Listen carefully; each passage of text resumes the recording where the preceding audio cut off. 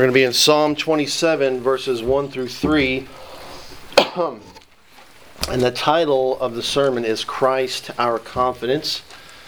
And so if you choose, if you want to turn with me there.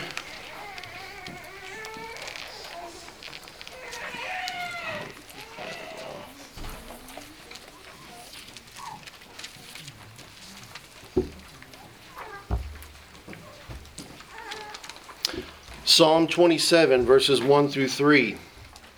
The Lord is my light and my salvation. Whom shall I fear? The Lord is the defense of my life. Whom shall I dread? When evildoers came upon me to devour my flesh, my adversaries and my enemies, they stumbled and fell. Though a host encamp against me, my heart will not fear. Though war arise against me, in spite of this, I shall be confident. Father, you have brought us here this morning to bring glory to you and to build up your people and to increase our love and faith in you. We ask that you would make this so in the name of your Son, our King, the Lord Jesus Christ. Amen. Amen.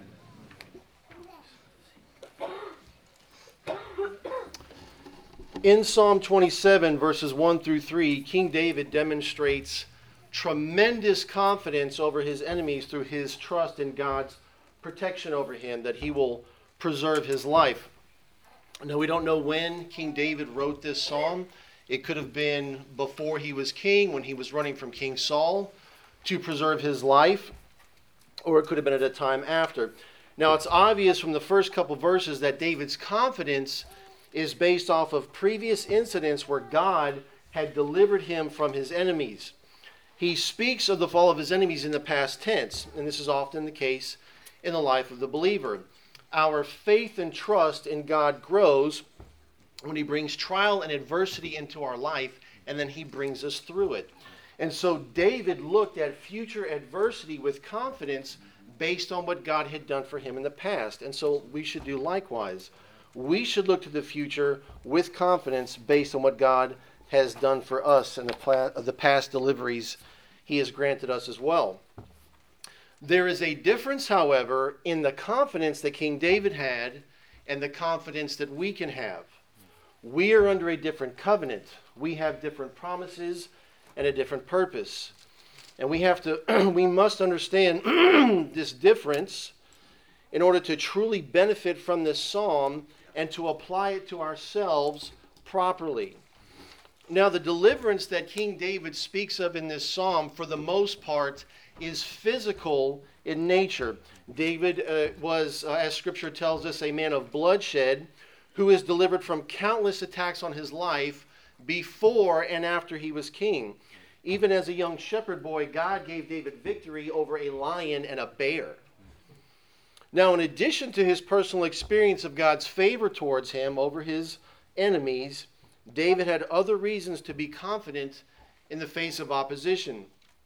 At a young age, David was anointed by the prophet Samuel to succeed King Saul as the next king over Israel. And even in his young age, David had great faith in God. He demonstrated this, or one of the ways he demonstrated this was by defeating the Philistine giant Goliath. And so because he had this great faith, David knew that God would not falter in making him king over Israel as God had promised. God is true to his word. David knew this. In addition to this, David is under the Old Covenant. Now, the Old Covenant promised protection and victory over the enemy as long as the nation was faithful to the covenant. If you want, you can go to Deuteronomy chapter 28 later today, and you'll see that this is the case. Now, here's the thing. Once Israel started to have an earthly king, that king represented the entire nation before God. Yes. And so the nation benefited from the king's faithfulness. Yes. And a faithful king would steer the nation towards covenant obedience. Now, I think we're all pretty familiar with King David, and we know that he was not a perfect king. But David did love the Lord. He did. And he sought him out in his life, and he was still considered a great king of Israel even with all of his tragic faults, by the grace of God. 1 Kings 11, 4 through 6 speaks of David after he was dead as a man who was fully devoted to God. Now, on top of this, God enters into a covenant with David, which we read about in 2 Samuel chapter 7. And what he does is God tells David that one of his descendants is going to sit on his throne, and God will establish this descendant's kingdom forever. And this descendant, of course, is none other than Jesus the Messiah. Remember, one of the titles that was attributed to Jesus was Son of David. And so David had multiple reasons to boast in God, not himself, but to boast in God before his enemies. David essentially knew that a blade was never going to pierce his throat. Now, David, of course, knew that one day he was going to die, right? He was human. But it was not before God had accomplished all that he had intended through David's life. And God actually hints at this at verse 12 in 2 Samuel 7, when he tells David that he will lie down with his fathers when his days are complete. Now, the question for us is, how does being under the new covenant change how we apply this psalm to ourselves? What good does God still intend for his people in this psalm, specifically today from verses 1 through 3? Now, so here's where I want us to go. Here's the goal. I want us to see that our confidence in the face of our enemies comes from Jesus Christ and the blessings that he won through his life, his death, and his resurrection. Now, in verses 1 through 3, David makes the boldest statements of fearlessness when facing the threat of death at the hand of his enemies. He asks two rhetorical questions. He says, "The Lord is my light and my salvation. Whom shall I fear?" Well, the answer is no one. "The Lord is the defense of my life. Whom shall I dread?"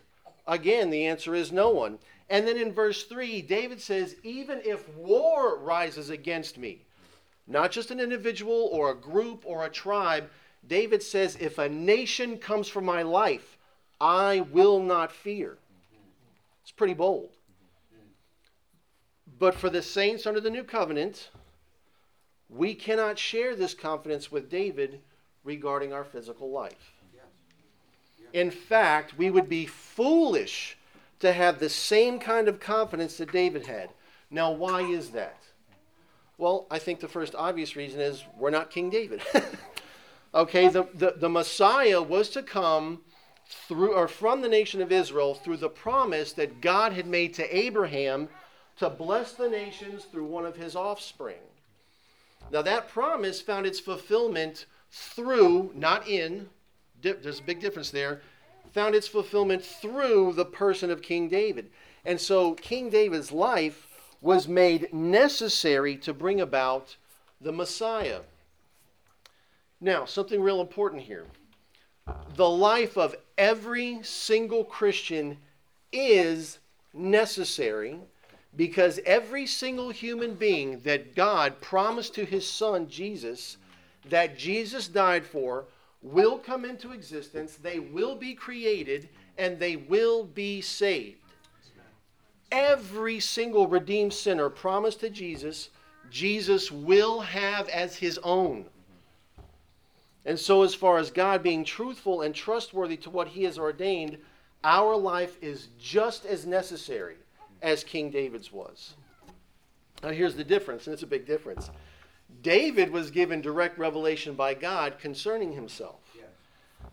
None of us will specifically find our name in the Bible. I hope you don't think it's there.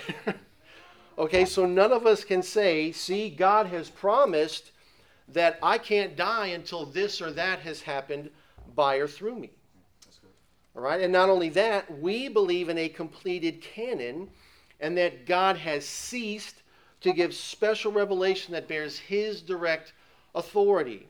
Let's look at our confession, or chapter 1 of our confession, paragraph 6. It says, "The whole counsel of God concerning all things necessary for his own glory, man's salvation, faith and life expressly set down or necessarily contained in the Holy Scriptures, and here it is, unto which nothing at any time is to be added, whether by new revelation of the Spirit or traditions of men. And so if anyone claims God has told them by direct revelation that they cannot die until something has been done with their life, they are not to be believed. Now, another reason which I've already alluded to is that we are under a new covenant. Now, this is the biggest reason that our confidence differs from King David's.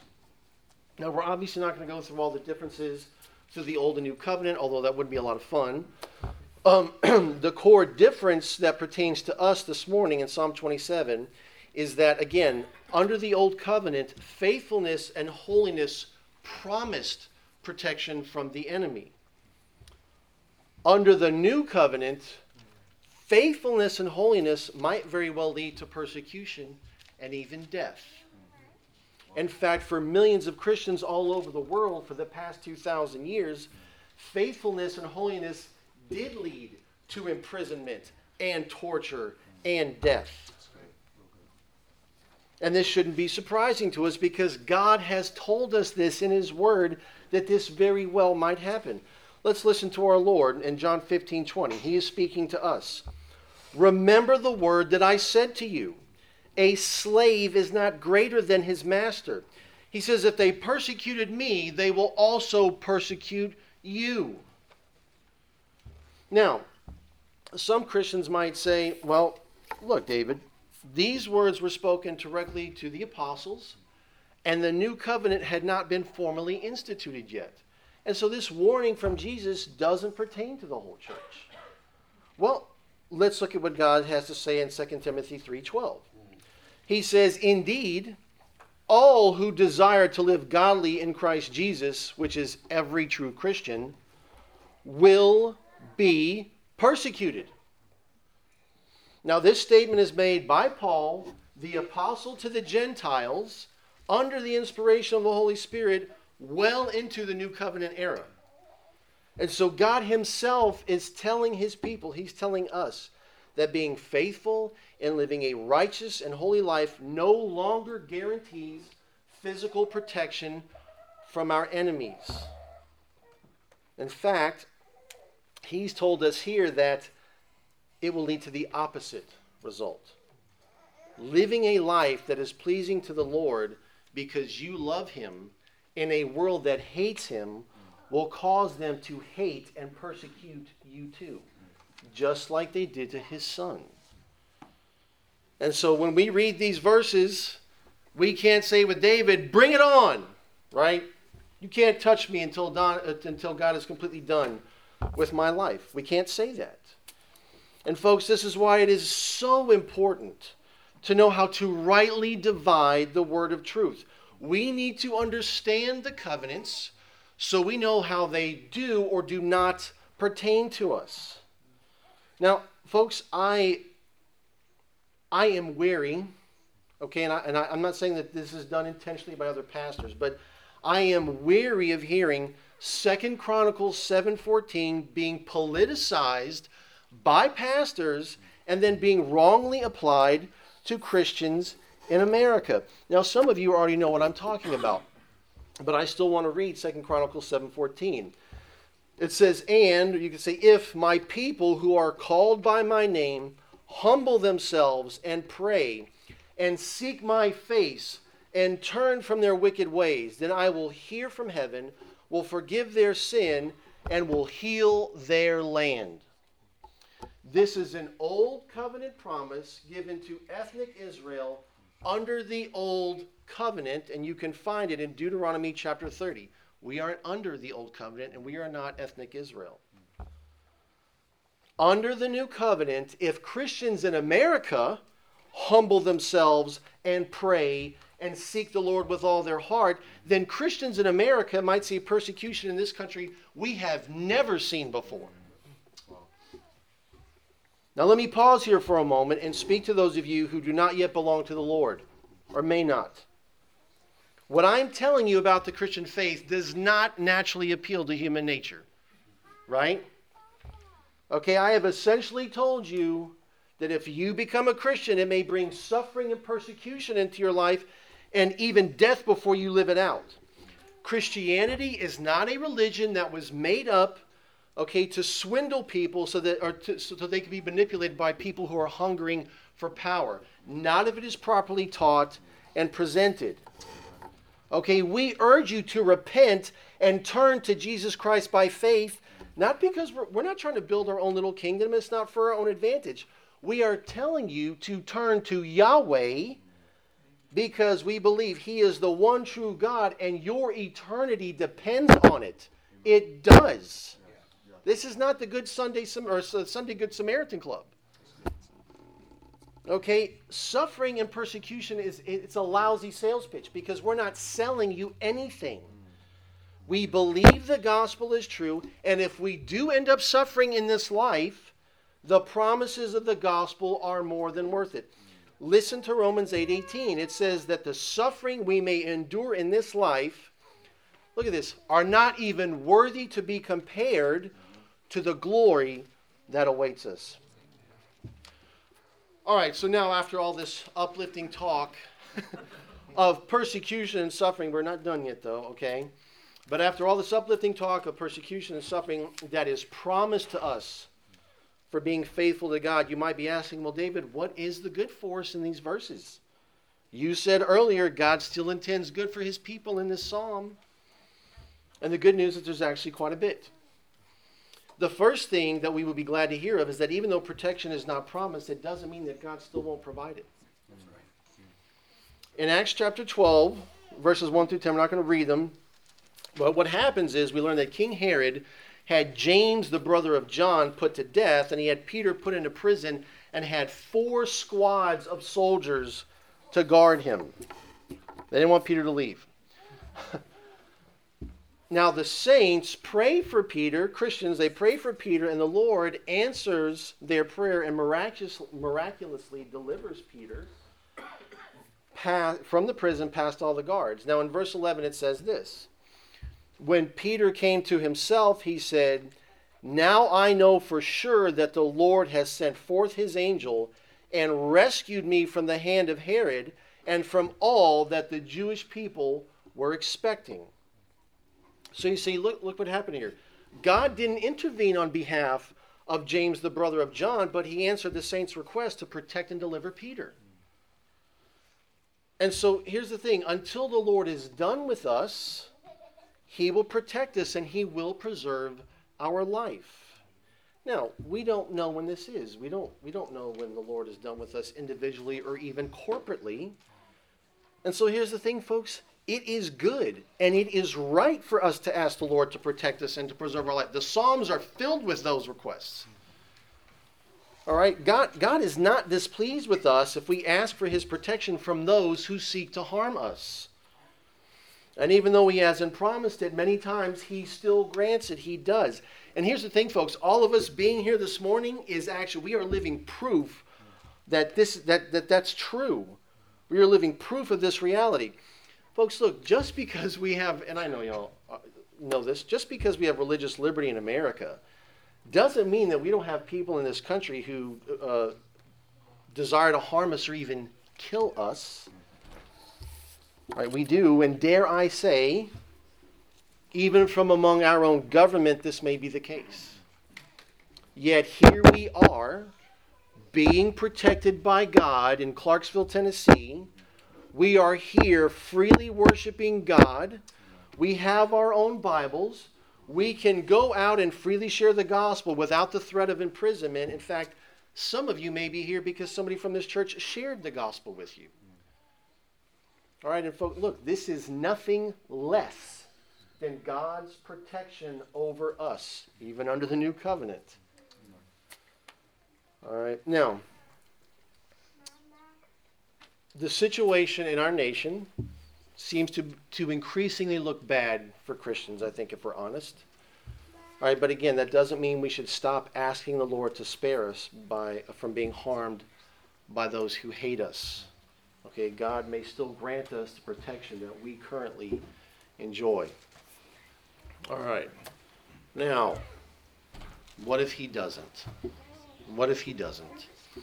What if God has decided that the harsh persecution that many Christians all over the world suffer and have been suffering should finally reach the shores of America?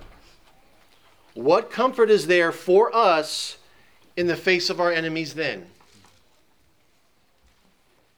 Well, for one, we have to realize, folks, that our suffering is never in vain. What the world and the devil intends for evil, God, in his wisdom and in his power, uses for the glory of his name and the eternal good for his people. There is no greater example of this than the cross of our Lord. Satan thought he had won, or was at least winning, when Jesus was on the cross, but instead God was securing eternal glory for all of his people. God will use whatever suffering he allows for the good of his church. Now, he does this in more ways than one, and we're going to look at some of them. Now, one of the ways is that suffering increases our faith. Suffering increases our faith. Folks, sometimes we find ourselves in such a dire situation that there is no way we can rely on anyone or anything other than God to see us through it. Our faith in God is tested. And so here's what we ask. Can God get me through this? Or better yet, because we know we can, we say, will he get me through this? That's what we ask. And what happens is when we come out on the other side of the tunnel of doubt and despair, we come out with a real experience of God's ability and willingness, both, to get us through great difficulty. This was even the experience of the Apostle Paul. I'm going to read from 2 Corinthians chapter 1, verses 8 through 10. Look at what he says. He says, "For we do not want you to be unaware, brethren, of our affliction which came to us in Asia, that we were burdened excessively beyond our own strength, so that we despaired even of life." This is the Apostle Paul. "Indeed, we had the sentence of death within ourselves, so that we would not trust in ourselves, but in God, who raises the dead, who delivered us from so great a peril of death, and will deliver us, he on whom we have set our hope." And so even the Apostle Paul suffered great affliction at the hands of his enemies, yet God used it to grow his faith and his hope in God alone. What about Lazarus? Jesus purposely refrained from helping Lazarus so that he could die. Jesus wanted Lazarus to die. All right? And he knew how painful Lazarus is. It was painful to him. He knew how painful Lazarus' death would be for Mary and Martha, yet he orchestrated the entire event. Why? So that he could raise Lazarus from the dead. And what happened? What was the result of this painful ordeal for Mary and Martha? That they had a greater faith in Jesus, which was of much greater value than not going through the pain of losing their brother. All right? As our trust in God grows, what happens? We submit more of our life to him willingly and with greater joy and confidence. And so what happens? We persevere in faith. We persevere in faith. Now, another way that God uses suffering for our good is to expose our idols. Now, look, folks, our idols replace God. That's what they do. They replace God in some form or fashion in our life. And though it can be painful, maybe very painful, look at what he does. He removes them through suffering, and then he puts himself in their place. Remember, Yahweh is a jealous God. He will not share his beloved. Idols are false. They are destructive to our lives. They dishonor God. There is nothing good in them. Pleasure, for example, can become, it's not an idol in and of itself. We're about to go eat a whole lot of good food, right? That's not sinful. But earthly pleasure, for example, can become an idol that says ultimate satisfaction is found in me and not in God. And what happens is we find out it never produces what it promises. It enslaves us to itself, making more false promises that drag us into eventual despair. If you don't believe me, ask King Solomon. He had all that his heart could ask for in this world, and afterwards, what did he call it? He called it vanity of vanities. Only God and the glory that awaits his people in the new world can bring us the peace and the joy and the satisfaction that we will vainly search for here. Never going to find it here. Not in this life, not in this world. Idols promise what only God can give. Now, sometimes, again, we have such a strong attachment to our idols that if it takes something as harsh as suffering, or it will take something as harsh as suffering for God to expose them and remove them. All right, listen to John Newton, the author of the song Amazing Grace. He says, "These inward trials I design from sin and self to set thee free, to break thy schemes for earthly joy, that thou mayest find thy all in me." Now, still another way that God uses suffering for our good is to manifest his superior worth above all else to a dying world. Countless saints throughout history have refused to deny Christ, even under torture or the threat of death. Hebrews 11:35 speaks of women who endured torture, not accepting their release so that they might obtain a better resurrection. They have shown their enemies that Jesus and the world to come is well worth whatever they are suffering at their hands. Now, Pastor Wayne Yee of Early Rain Covenant Church, some of you may be familiar with him. We have prayed for him in this church. He was arrested in 2018 by the Chinese government, and he was sentenced to 9 years in prison. Now, look, I'm paraphrasing what he wrote a letter. I'm paraphrasing what he said, but he said, look, his willingness to suffer for Jesus is not for the sake of bringing religious freedom to China. He says it's to point China and the rest of the world to the Lord and to the world to come. It's to point people to a better world. When the world takes all that you have in this life and even threatens your very life itself, but you still cling to Christ, you manifest his supreme value to your enemies with the hope that they will want what you have. Many of the communist soldiers who viciously tortured, I can't tell you what they did. I'll never be allowed behind this pulpit again. Many of the communist soldiers who viciously tortured Christians in the Romanian prisons were converted to Christ through the Christians' refusal to deny Jesus no matter what was done to them. But there's more. In addition to even these, we are told that our suffering for the sake of righteousness brings us great reward in the life to come.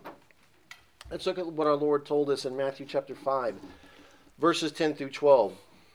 Look at the words he uses. He says, Blessed are those who have been persecuted for the sake of righteousness, for theirs is the kingdom of heaven. He's speaking to people who have faith, who believe in God's promises yet to come. Blessed are you when people insult you and persecute you and falsely say all kinds of evil against you because of me. Rejoice and be glad. A lot of uplifting words here. Rejoice and be glad, for your reward in heaven is great, for in the same way they persecuted the prophets who were before you. Now, there is a difference of opinion among Christians, all right, about how being rewarded is going to play out in the world to come. We're not going to discuss that. But here's the thing, folks. Jesus says that the rewards are so great. They are so great that our afflictions should cause us to rejoice and be glad. Again, the Bible is not a book just written for anybody. Goes against human nature, goes against human wisdom, because it's God's book.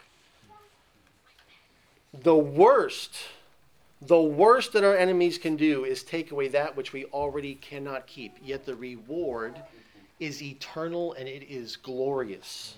Amen. And this isn't all of them, but what we've discussed, all these different aspects of suffering are for our good. Greater faith, the purging of idols, and the magnifying of God, what do? They bring us into greater conformity to the character of Christ. And that is God's uppermost, his supreme uppermost concern for every one of his children. He saves us so he can sanctify us and make us more like his Son. Why? Because the more we reflect Jesus, the closer we get to fulfilling our created purpose, which is to glorify our Creator. And so suffering at the hands of our enemies will never be arbitrary, it will never be in vain, and it will never be without great reward. Amen. Right? If we're faithful to the end. Now, the next question that I want to address is, what about while we are suffering? Right? We might be thinking about that too. Are we left to ourselves while we endure it? And the answer, of course, is no. Now, one thing we know as Christians, that we are both corporately, and individually indwelt by the Holy Spirit. We're told so much in 1 Corinthians 6:19. It makes it very clear that each Christian is a temple of God and that the Lord indwells each true believer. And so this means that according to the Word of God, not our emotions and our feelings, because I think if we're honest, we don't normally feel like we are being indwelt by the Creator of the universe who spoke everything into existence out of nothing. We may not feel that way very often, but according to the Word of God, we are told that that is in fact the case. That's true. All right, the Spirit of God is directly present with us wherever we are. Listen to King David in Psalm 139, verses 7 through 10. He says, "Where can I go from your Spirit?" He says, "Or where can I flee from your presence?" He says, "If I ascend to heaven, you're there." He says, "If I make my bed in Sheol, the underworld, Sheol, behold, you are there." He says, "If I take the wings of the dawn, if I dwell in the remotest parts of the sea, even there your hand will lead me, and your right hand will lay hold of me." So folks, look, we couldn't escape the very presence of God even if we wanted to. And so look, if we ever find ourselves in prison, or I pray, Lord forbid, even in an interrogation room being threatened with torture, God is there. All right, but now the next question we're going to ask is, well, what will God do?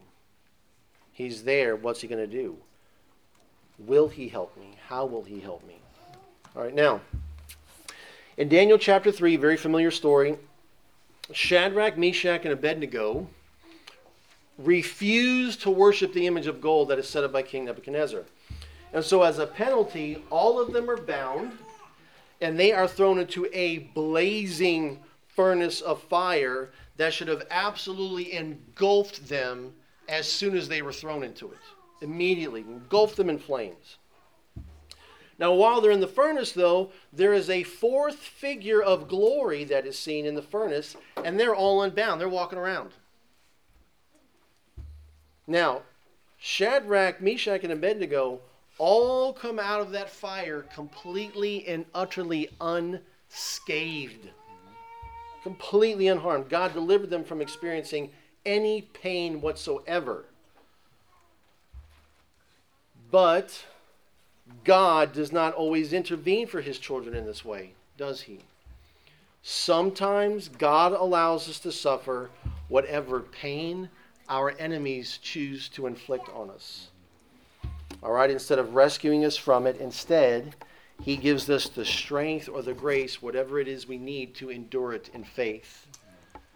All right, now maybe the Lord will subdue the pain to make it more tolerable, or he may keep our afflictors from carrying out all that they intend to carry out. Now, this is not what we want to hear, is it? If we're honest, we don't want to hear that. And I was saying, David, you know what? You should have stopped at Shadrach, Meshach, and Abednego. You ruined the meal. All right? But here's the thing, folks. If you feel that way, if we feel that way, guess what? We're in good company. Because the Lord Jesus himself, in his humanity, he felt the same way before his suffering on the cross. Now, here's the key to this. It's faith. Pastor Ron is preaching through Hebrews chapter 11. We must believe that God is not only able, not just able, but willing. That's always what we're asking ourselves. We know, if you're a Christian, you know who God is. It's always, is he willing? We have to believe that God is not only able, but willing to help us get through even something as horrible as torture. We have to believe. We have to trust God. All right, now Richard Wurmbrand, a man I've mentioned before. I hope you're not tired of hearing of him. It probably won't be the last time if I'm back up here. But he spent a total of 14 years in communist prisons in Romania. He was a pastor. He was not some special forces, Delta Force, Navy SEAL, highly trained super soldier who had some unnatural tolerance to pain. Okay, he was just like you and me. All right, he was just a regular person. He first spent 8 years in prison, and then he was released. Now, he endured brutal torture, such as he would have his hands cuffed, he would be chained to the ceiling, and they would burn him until the pain was so intense he would pass out from the pain. And then they would burn him again so that he would wake back up, so that they could continually repeat the process.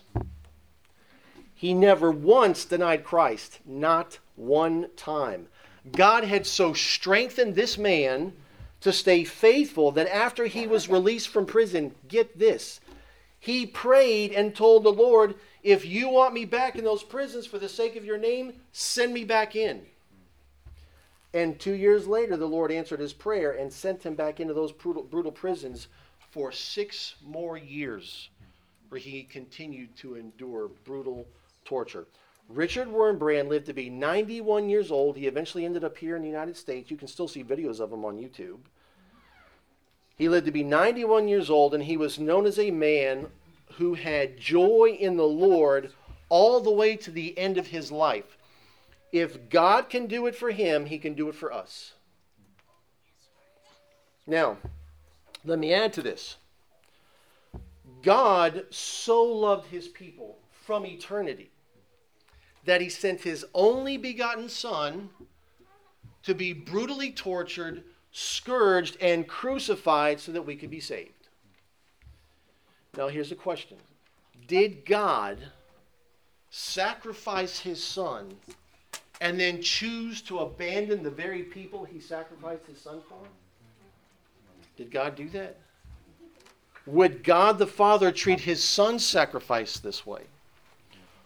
Or we could ask, did Jesus die so that we could know a God who would forsake his people in their greatest hour of need? And the answer, of course, is absolutely not. All right, Scripture teaches us that whatever is done to those who belong to Christ is done to Christ himself. And so God will not do that to his Son, and therefore he won't do it to his people. Now, folks, I don't want to be a martyr. I don't pray for martyrdom. I don't know how more sincere I could be. I mean, I pray that none of us ever have to go through that kind of suffering. Not you, not your kids, not your grandkids. Right? I got a wife and kids too. Hopefully, maybe one day I'll have grandkids. You know, if I don't kill them when they're teenagers. But anyway. But folks, look. I know this is not fun to discuss. But if we do, and we might. We really have to realize that, folks. If we do, again, we have to believe. We have to believe that God will give us the grace to endure it and cling to him in faith. Now, there's one more aspect of us having confidence in the face of our enemies that I want to deal with. Now, it's the most important one of all, and it's the most encouraging of all, okay? So we're going to end up good, okay? So the meal's not going to be ruined, all right? Now, in verse 1, David said, Yahweh is my light and my salvation. Whom shall I fear? Now, we already dealt with this. It's a rhetorical question, of course. The answer is obviously no one. David, again, had such confidence in the Lord that the Lord would preserve his life that, again, remember, even if a nation rose up to kill him, he says, I do not fear. Now, the question for us is, can we legitimately be just as confident as David? Confident in a different way, but can we be just as confident as David? And the answer is a resounding yes. We can and we should be. We should be. Maybe even more so. Why? Through the life, the death, and the resurrection of Jesus Christ, God gave his people victory over the greatest enemy any human being could ever face. What is the greatest enemy of humanity? It's sin. Sin is our greatest enemy. It's not man. Because it is sin that leads to being cast into eternal hell under the wrath of God. Again, let's listen to our Lord in Luke chapter 12, verses 4 and 5. He says, I say to you, he's speaking to us, I say to you, my friends, do not be afraid of those who kill the body, and after that have no more that they can do. He says, but I will warn you whom to fear. He says, fear the one who after he has killed has authority to cast into hell. Yes, I tell you, fear him. A God who can cast into eternal hell is a far greater terror. A terror, far greater terror than a man who can only kill the body. Jesus' death atoned for our sin, and his sinless life gave us a standing of perfect righteousness before our Heavenly Father forever. Amen. So what happened was Jesus, our King, did what a king does.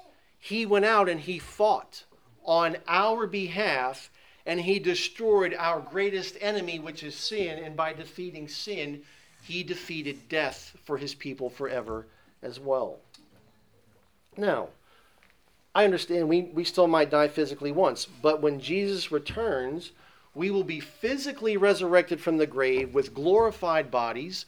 We will never experience pain, suffering, misery, or physical deaths ever again.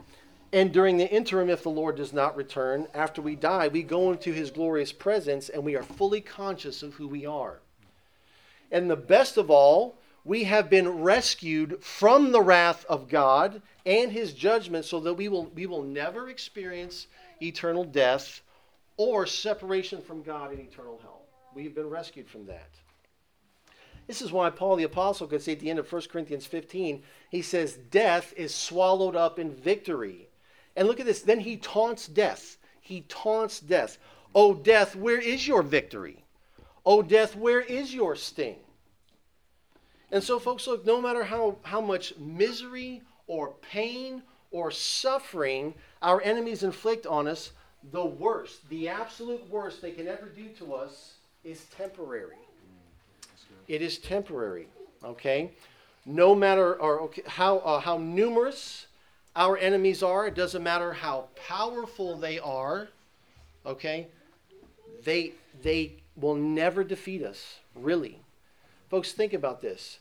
How can you defeat someone that ultimately you can't actually kill? How do you defeat someone like that? You can't. Now, more good news. In addition to this, every square foot of earth, land and sea both, will one day belong to the church. Now, folks, look, the world is on the march, and it's kind of funny to watch. It's a joke. The world is on the march as if one day it's going to own and rule this world and finally rid itself of God and his people. But Scripture tells us that Jesus will one day return and establish his kingdom forever.